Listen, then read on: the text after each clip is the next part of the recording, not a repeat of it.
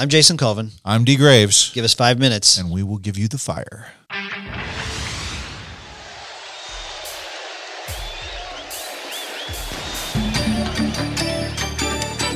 Hello, everybody, and welcome back to the Surely You Can't Be Serious podcast, special edition, 5 Minutes of Fire. We are here talking about the lyrics of We Didn't Start the Fire by Billy Joel. We're covering only 5 minutes at a time, which is about the length of the song, so it works out kind of nicely. So please join us as we dive into some new lyrics today. All right, guys, so here are the topics that we're going to be covering today. Malcolm X. British politician sex. JFK blown away. Malcolm X, British politician sex, JFK, blown away. What else do I have to say? We didn't start the fire. All right, D, tell me about Malcolm X. Born Malcolm Little on May 19th, 1925, he was the son of a Baptist minister. His family had been harassed by white supremacists a number of times, and apparently 3 of his uncles and his father were killed by white men. After his mother was institutionalized as insane, he grew up in foster homes. He was discouraged in school from wanting to be a lawyer because his white teacher said it wasn't a realistic goal for black people. Quit school, drifted through menial jobs until he was arrested for burglary and sent to prison for 10 years. But there he became a voracious reader and soon converted to Islam. He was the spokesman for the Nation of Islam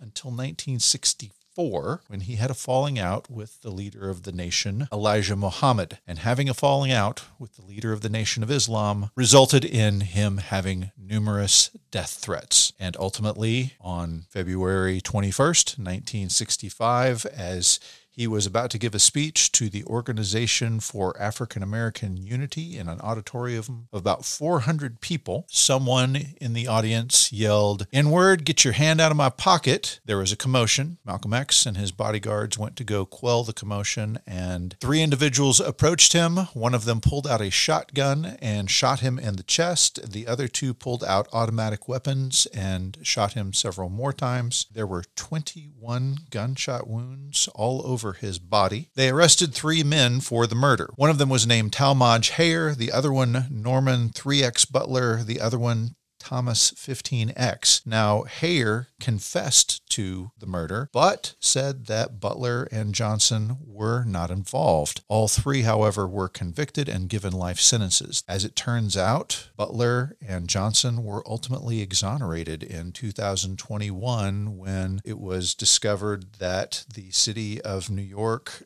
had hidden critical evidence in their case. And in July of 2022, Butler filed a case against New York City for $40 million for false imprisonment. Okay, tell me about British politician sex. All right, so let me tell you about John Parfumo, who was a British Secretary of State, who in 1961 had an affair with a 19-year-old showgirl, Christine Keeler. When I say showgirl, I mean prostitute.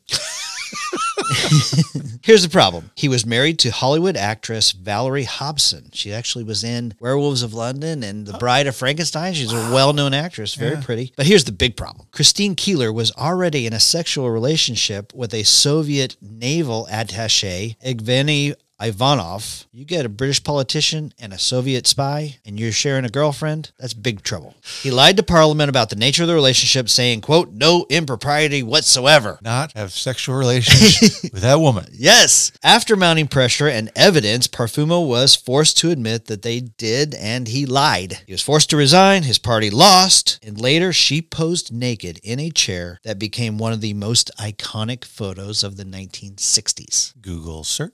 Google search. All right. And the movie called Scandal came out in 1989, starring Joanne Whaley Kilmer, Val Kilmer's wife. Oh, wow. All right, D, tell me about JFK blown away. Okay, editor's note. Apparently I was mistaken when I said he lived happily ever after. November 22nd, 1963, John F. Kennedy, the 35th President of the United States, was assassinated while riding a presidential motorcade through Dealey Plaza in Dallas, Texas. Kennedy was in the vehicle with his wife, Jacqueline Kennedy, Texas Governor John Connally, and Connally's wife. He was shot from a nearby Texas school book depository by former U.S. Marine Lee Harvey Oswald. The motorcade rushed to Parkland Memorial Hospital, where Kennedy was pronounced dead about 30 minutes after the shooting. Connally was also wounded in the attack but recovered. Vice President Lyndon B. Johnson was sworn in as president later that day. Lee Harvey Oswald was ultimately apprehended 80 minutes after